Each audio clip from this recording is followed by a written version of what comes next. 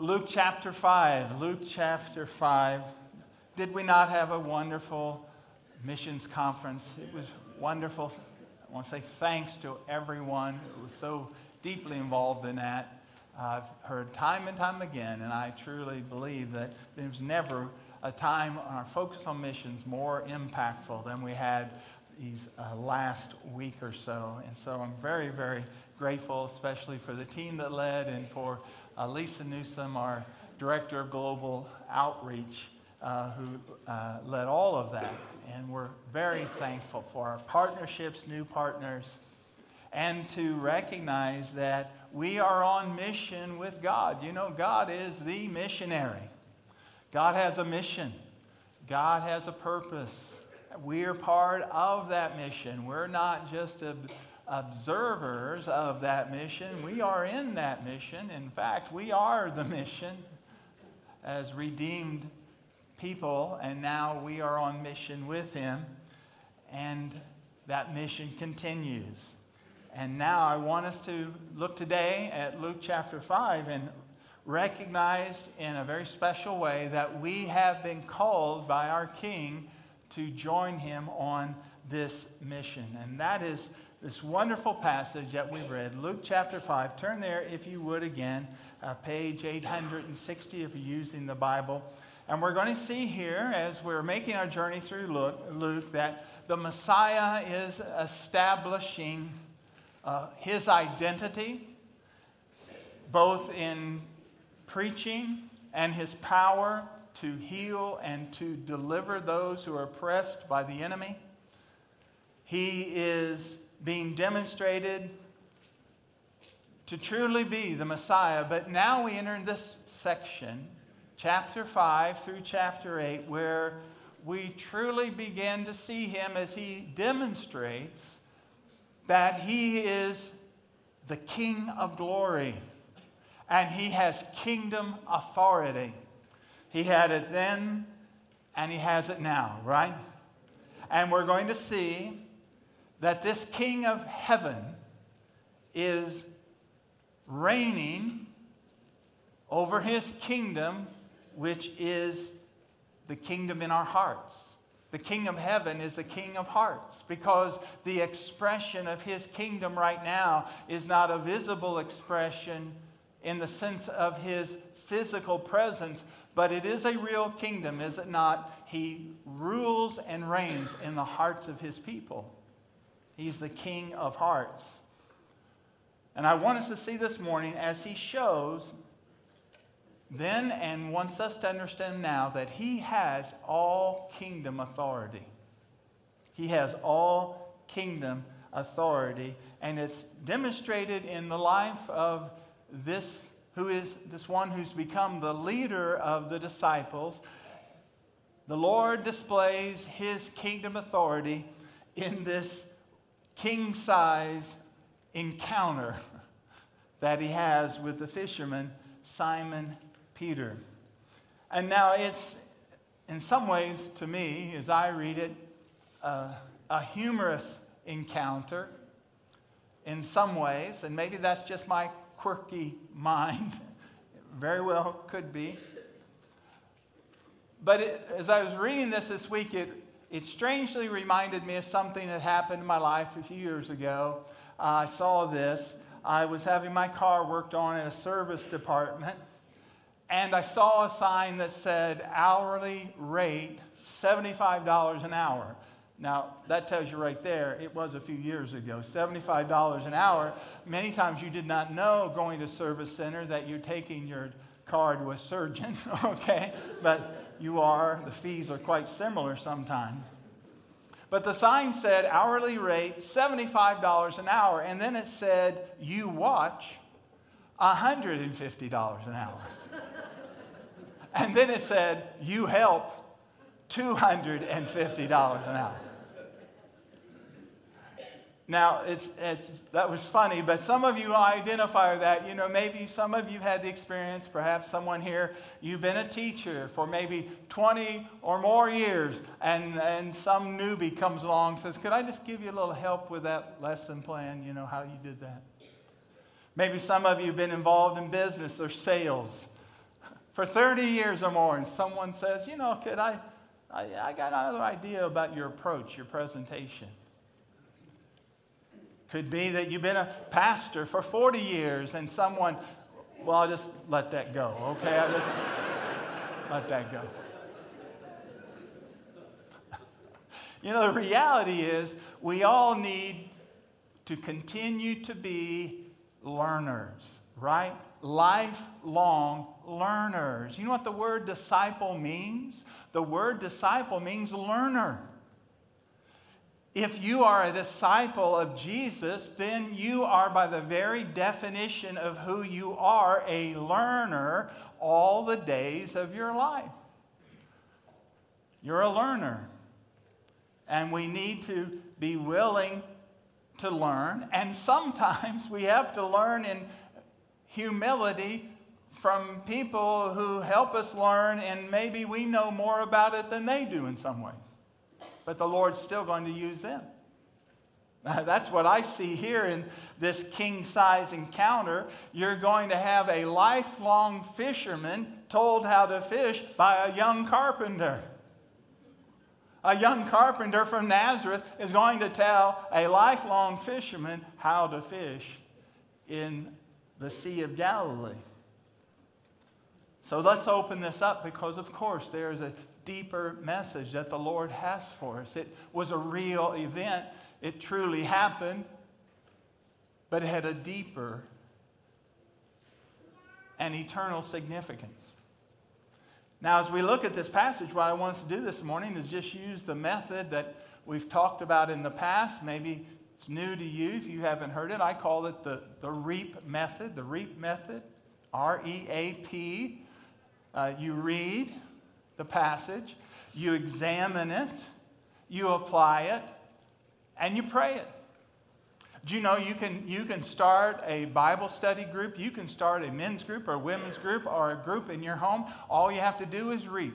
Just get the Bible out, read it, examine it, apply it, pray it. Doesn't matter whether you're sharing with a group, if you're reading for yourself. How do you have your devotions? How do you go about meditating on the Word of God? Here's how you meditate on the Word of God. You read it. You examine it. You apply it to your heart. And then you end by praying and offering it all up to God who gave it to you to start with. You can do that for yourself. You can do that for thousands. Read, examine, apply, pray. Now let's do that this morning. Let's verse by verse just read this passage and examine it. First of all, verse 1. On occasion, while the crowd was pressing in on him to hear the word of God, he was standing by the lake of Gennesaret, or it's also referred to as the Sea of Galilee. It is a lake, actually, not a sea, with a diameter about 11 miles. Large lake. Now, the timeline here, if you, again, examine, Jesus has started his public ministry. He began, really, in his hometown of Nazareth. He was rejected there when he proclaimed himself to be the Messiah. They tried to kill him. He makes his way down to the seashore around the Sea of Galilee, and he is sharing the good news of the kingdom. He is spreading the word of God, teaching the word of God, and people are coming to hear a word from God. Notice verse 1 says he's speaking and sharing. The crowd wants to hear the word of God. He's teaching not as the rabbis. It's not like he's quoting commentaries or meaningless applications of the Talmud, but he is explaining the Word of God. He's sharing it with them and applying it with them. And huge crowds are coming. Huge crowds. Because this is a very populated area. Do not think of Jesus, as I've said before, in his ministry is out in the middle of nowhere, and he's got a ragtag group of 25 or 30 people who are being baked by the sun, and they come out to listen to him as long as they can, trying to get away the scorpions and the snakes. No, we're told by a historian who lived in this area in the same century, first century. His name was Josephus. In one of his writings, he estimated the population of Galilee to be about 3 million people. Jesus was doing these things in front of tens of thousands of people at times. And they are pressing to hear him so much that they're at this point about to back him into the lake. And what happens? Verse 2. He looks behind and he sees 2 boats by the lake. But the fishermen had gone out of them and they were washing their nets. And getting into one of the boats, which was Simon's, he asked him to put out a little from the land, and he sat down and taught the people from the boat. Now notice, it says there were 2 empty boats here. Now you must make sure you understand again the scene. These are not rowboats. These are not, 1 or 2 people in, you get the oars and you go out. No, these are fishing vessels suited for that size of a lake. They have between 20 to maybe 25 men that can work on one of these boats. And there's 2 of them there. He gets into the one that belongs to Simon. This is Simon Peter.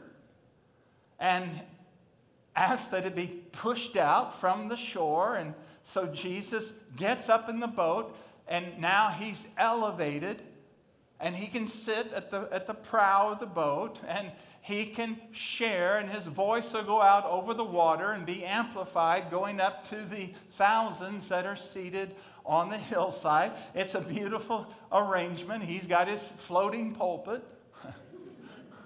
and the crowd sitting there having church on the Sea of Galilee. I remember years ago, on a Sunday morning, we took a group over. We were out on the Sea of Galilee on a Sunday morning, a bright, sunshiny morning on Sunday, and we were worshiping the Lord out on a boat the same size of which Jesus was in. Wow, what a moment. Verse 4, Jesus finishes his message.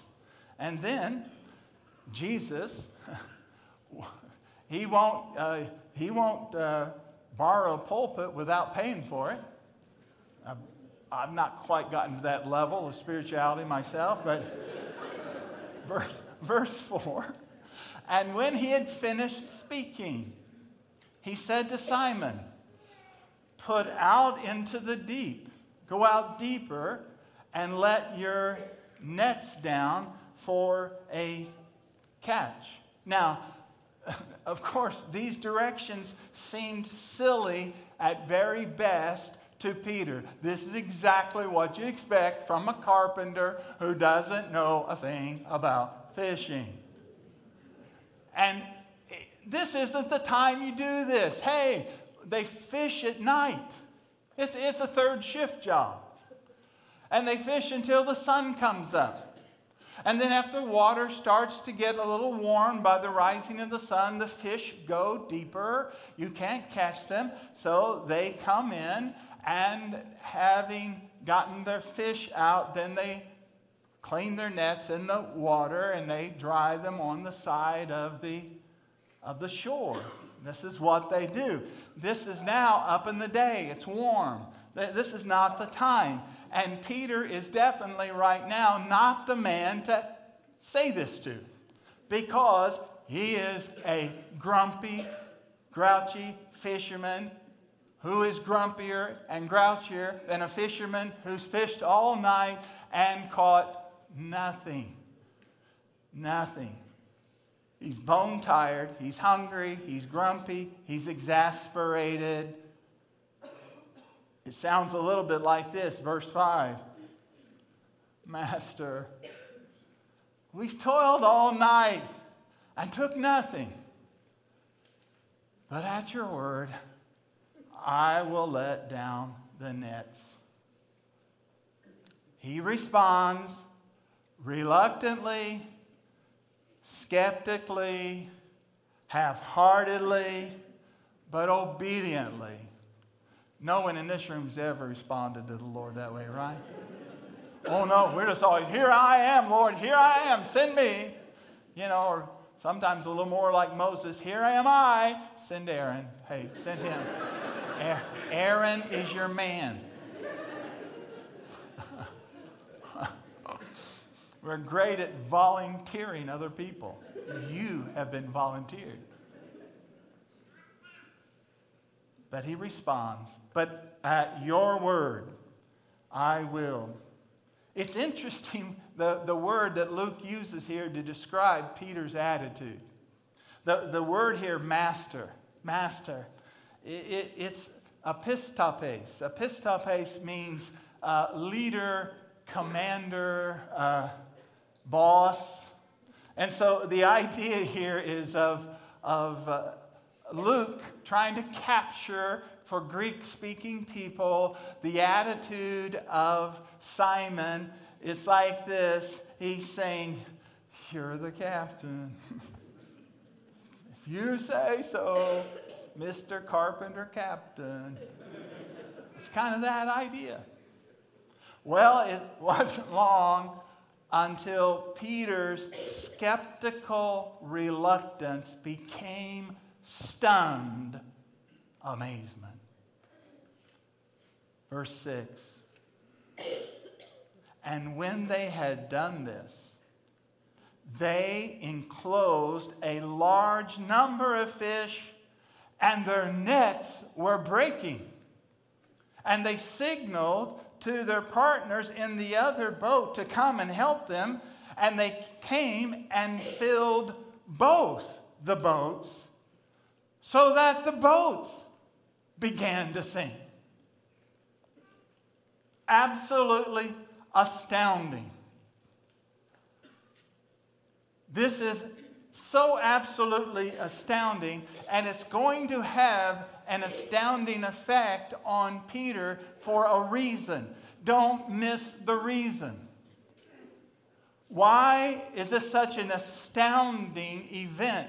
Because, listen, folks, it is a display of the deity of Jesus Christ. It's a display of his divinity. Jesus doesn't say a word.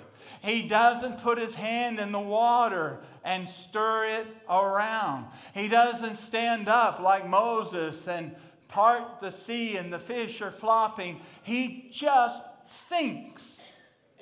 He just thinks. And the fish must obey his thoughts.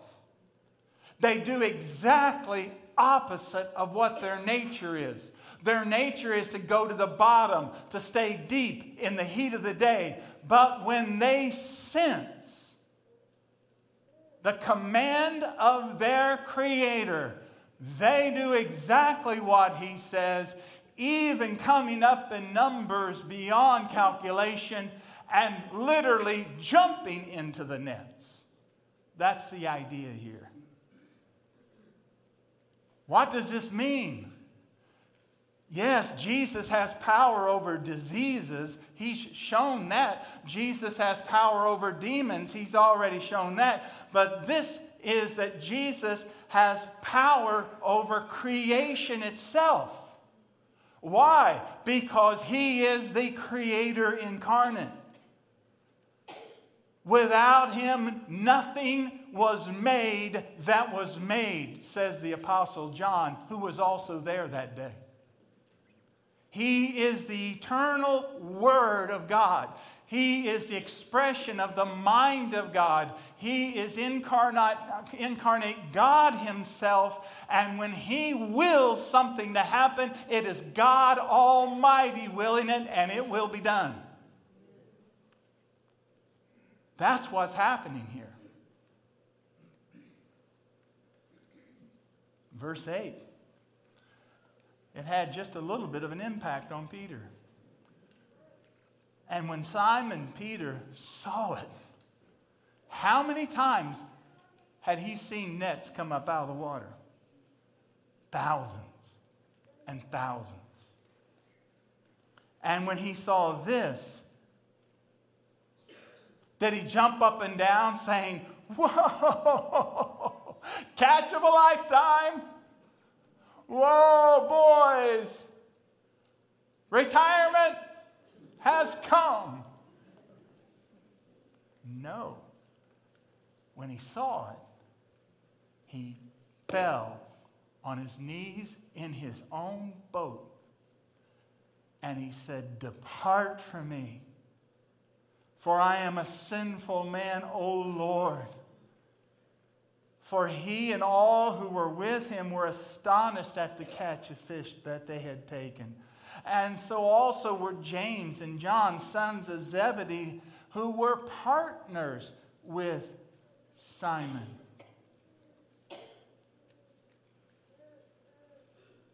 When he looks into those nets, completely overwhelmed in fish, he himself is completely overwhelmed. He's completely overwhelmed. Why is he overwhelmed? What is it? What is it about those fish in those nets that rather than causing Peter to jump up and down and saying, "I've won the lottery," that he drops to his knees and begins to confess he is a sinner? What has happened? It is a flashing moment of illumination. He has been illumined to his condition. He has been illumined to who he is. He is a sinner, and he knows that. Why? Because he's been illumined to who Jesus is, the divine one. He sees himself not compared to James and John and Andrew. He sees himself not compared to the rabbi or the other people who go to synagogue. He sees himself compared to the Holy One. And he drops to his knees and calls him what? Not master. He calls him Lord. "I am a sinful man, O Lord," not rabbi, not just captain, not what he's just said. He is Lord, meaning divine one. He experiences this flashing moment of humiliation. He recognizes who he is, a sinful man. Why does he respond this way? Listen carefully. Because he knows that this one in the boat who can gaze into the depths of the sea, this one who can gaze into the darkest depths of the sea, can gaze into the darkest places in his soul. The depths of the sea are open to this one, and the depths of his soul are also open this one. For Peter, this is a fearfully holy moment. It is like he has just stepped into the Holy of Holies in Jerusalem. This boat, his boat, has become the Holy of Holies. It is like he has stepped behind the curtain in the temple and he is in the presence of the God of Jacob. And when he realizes that, he's undone. He's devastated and he confesses his sin. It's a fearfully holy moment. But now notice what changes everything. This fearfully holy moment when this condemned sinner acknowledges that God is holy and he is unholy, it becomes a wonderfully hopeful moment. Don't miss this. Don't miss it. Listen and look. Listen and look. Listen to what Peter says, and then look at what Peter does. Because he says, "Depart from me. I am a sinful man," and yet he has fallen to his knees, and it's as if, no doubt, he's grasping the feet of Jesus, and he's crying out, "Depart from me, I am a sinful man." But at the same time, everything about him is saying, "But don't leave me. Depart from me, but don't leave me. Depart from me, but don't leave me." There is the miracle moment. When a sinner knows himself or herself to stand undone before a holy God, and yet does not try to hide, doesn't try to cover up, doesn't try to make excuses, but simply crashes to his or her knees and says, "Don't leave me. I have no hope but you. You are holy and I am not, but I plead for your mercy." That's the moment. That's the miracle moment.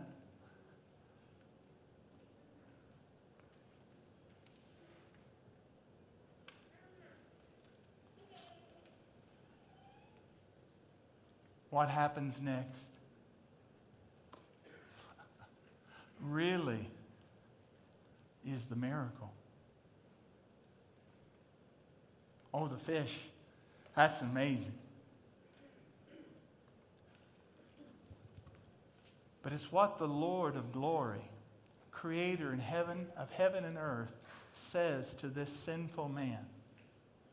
That's the miracle. What's he say? You don't have to be afraid. You don't have to be afraid. Does Jesus say, "Oh, no, Peter. Get up off your knees. Get up off your knees, Peter.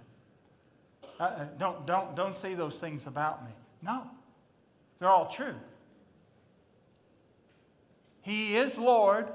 This man in front of him is a sinner. He's holy. Peter is a sinner. He deserves to be judged. He deserves to be judged for his sins. There's nothing he can do. But what is the Lord's response? You don't have to be afraid. Because our Lord is not just the King of creation. My friend, listen carefully. He's the King of grace. Unmerited favor. Undeserved love. He says you don't have to be afraid. You know what this means?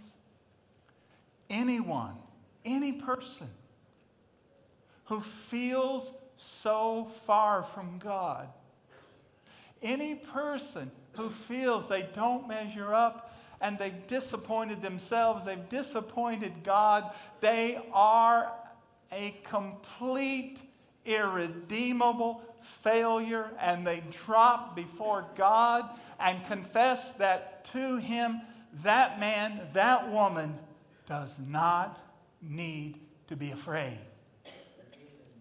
Because when we own our sin, when we own His holiness, when we own that we can do nothing but call upon Him for undeserved mercy and grace, we don't have to be afraid.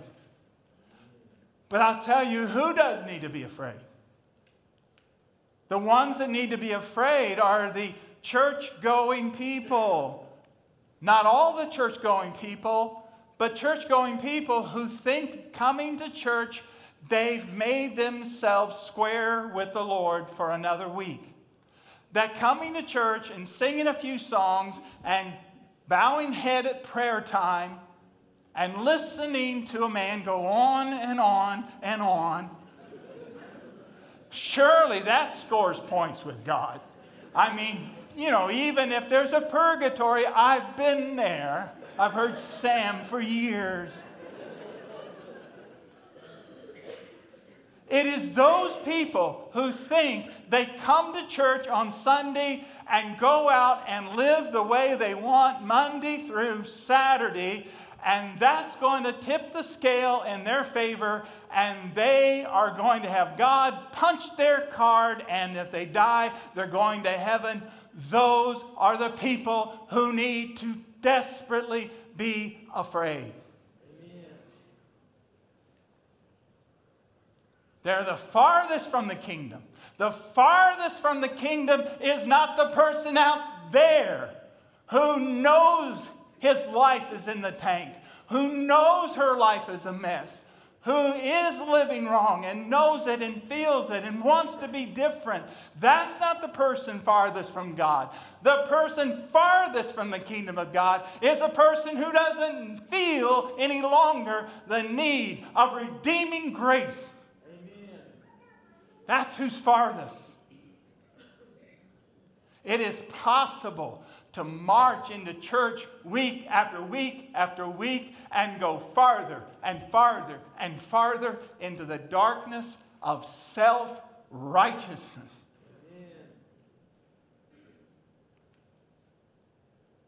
Are you here to earn points this morning?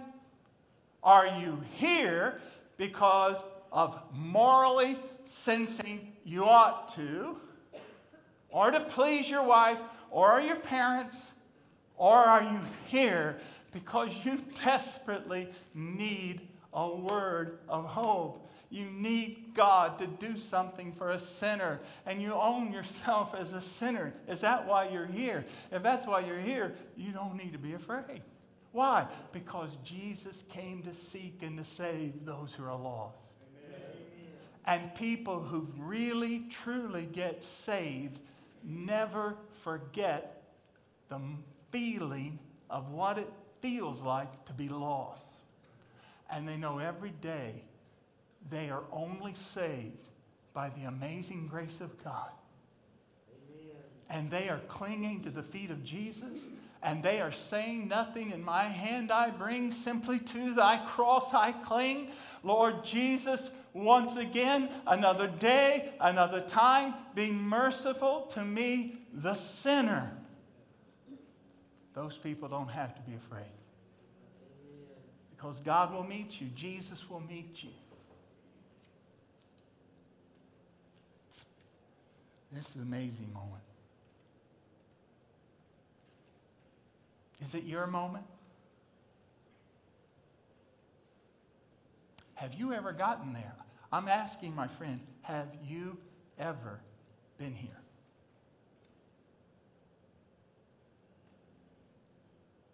Have you ever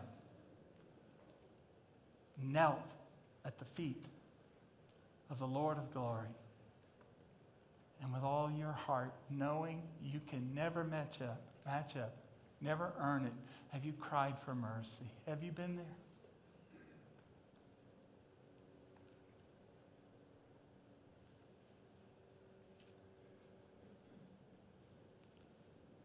This is a changing moment in their life, Peter's life, James and John's life. It's interesting. Jesus says, don't be afraid. That's singular. Peter, you don't have to be afraid. But then he says, you will now be catching men. You see that word you? That's plural. So it's like Jesus said, Peter, you don't have to be afraid. And he looks around. There's people on their knees, everyone. You are going to be catching men. Hey, you see this net? You see this? This is nothing. This is nothing. You are from now on going to be catching men, literally catching men alive. Catching them and setting them free to true freedom. They now have their commission. You're going to be catching men. Maybe it's their recommission. We know once before, earlier, they followed Jesus. Maybe they drifted back. Maybe they thought it was a temporary call, but now it's absolutely clear. This is the moment with Jesus. It's decisive, it's permanent, it's lifelong. And the response of Peter, James, and John to this permanent call is yes. How do we know? It's yes. They understand. You will be catching men. You are going with me. Hey, you've been in the fishing business together. You're going to join my fishing business. Except I fish for something a little different than you've been fishing for. We're going to go fishing for men, catching them alive. That's my business. And guess what? They went into partnership with Jesus, handed over the control of this business to him. Verse 11 says, and when they brought their boats to land, they left, what's the next word? Everything, and followed him. Now think about it. Think about what they left. What did they leave? They didn't leave their hobby. These aren't men who like to go out on the weekend, drown a few worms, maybe pop a few tops. That's not who these guys are. No, this is their business. This is their everything. This is their business. This is how they feed their family. This is how they take care of the needs of their family. And think about not just what they left, think about when they left it. They didn't leave their business when it's gone bust. Well, might as well try Jesus. Everything else has gone bust. I can't do anything else, right? I must be called to preach. Okay? Yeah. No. When? It's their greatest success. Their business has never been at this point. This is jackpot time. This is the height of their careers. This is the apex of what they have worked for all their lives. And they walk away from it. Why? Why would these businessmen on the greatest moment of their careers walk away from their business? I'll tell you why. Only one reason. They believed Jesus was worth it. He was calling them, and they knew who he was. They knew what he could have done to them as holy creator. They know he's been merciful to them. And now he is telling them, you're going to enter into my business. You're going to give up your business. And you're going to enter into my business. And in the heart of their souls, they believe he's worth it. That's why they do it. Jesus doesn't have to pry their hands off the nets. They're not clinging to the side of the boat. No, Jesus, no. Just another season. Just another season. I've almost got enough in that 401k. Jesus, just a little longer. I've got a plan, Jesus. You keep me healthy, Jesus. And you wait until I get really old, like 64. No, 65. You wait till I get really old.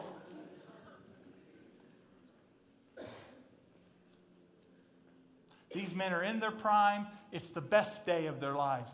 They are successful, but Jesus is called. He's worth it.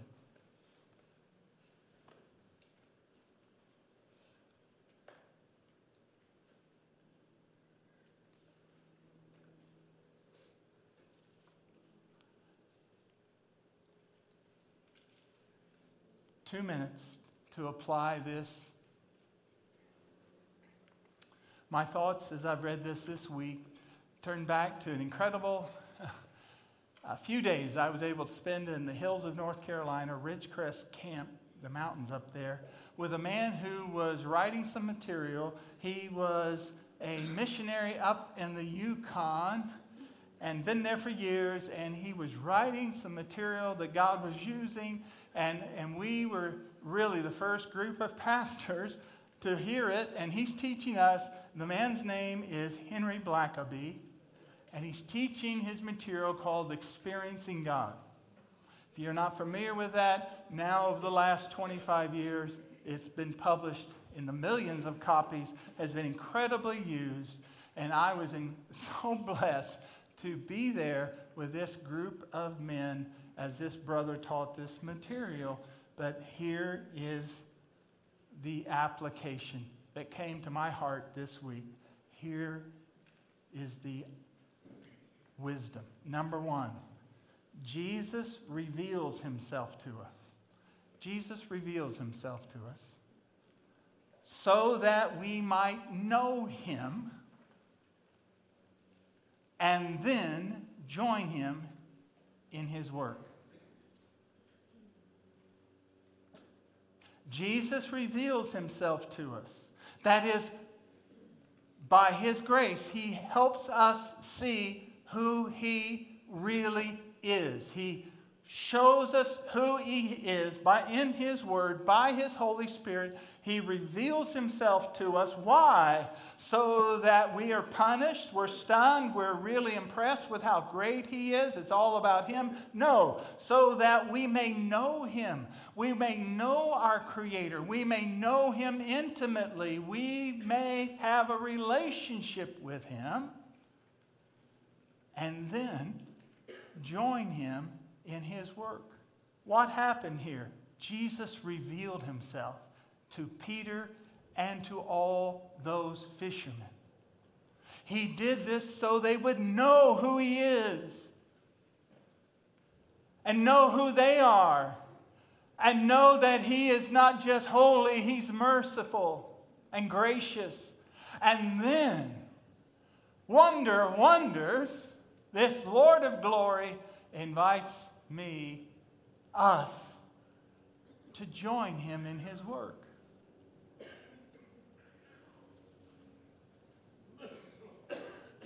Now, friend, let me tell you, some people who are here this morning, people with empty nets.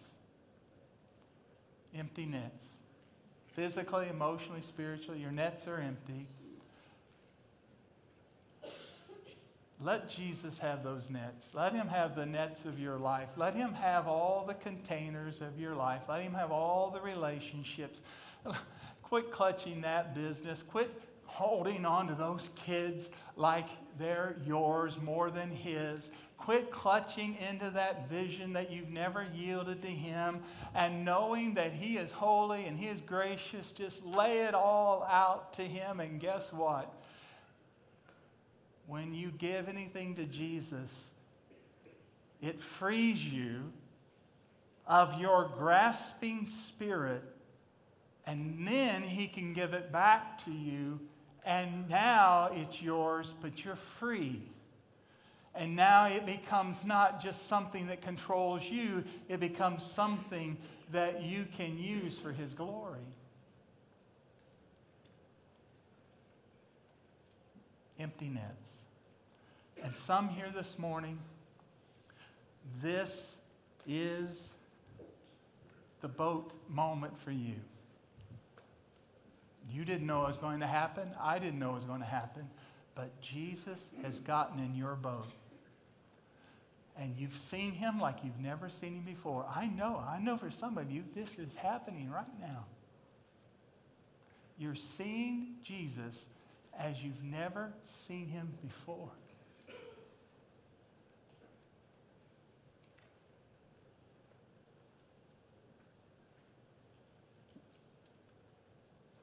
You're really seeing him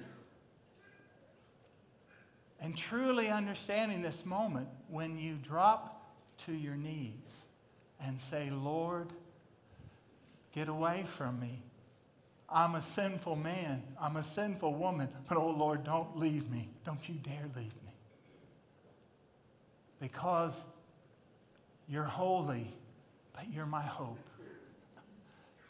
And if you are there this morning on your knees in your boat and you're crying out to Jesus that he's holy and you're not, and you're clinging to him, my friend, you praise God Almighty today. This is the moment of divine grace in your life. Listen to his voice.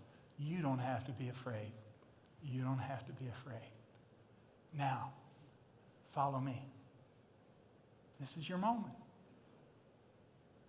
Oh Lord,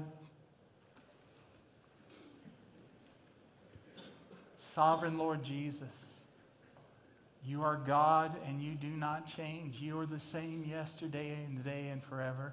You are the God in this room that you were in that boat. Oh God of heaven and earth, holy, holy, holy, merciful and mighty, gracious, gracious. May we cling to you, draw every heart to you, bring comfort to every soul, confessing you now as Lord and Savior. Those that are casting themselves upon you, speak peace to them, Lord Jesus. Those with empty nets this morning, oh Lord, encourage them. Take our empty nets, Lord. Give them back to us now as we lay them before you. Fill our lives with that which is truly treasure now and forevermore. Lord, we may not go anywhere geographically, but help us today to get up and to follow you. In Jesus' name, amen. All this happened because Peter had an understanding, a vision, a real vision of who Jesus was, and it changed everything.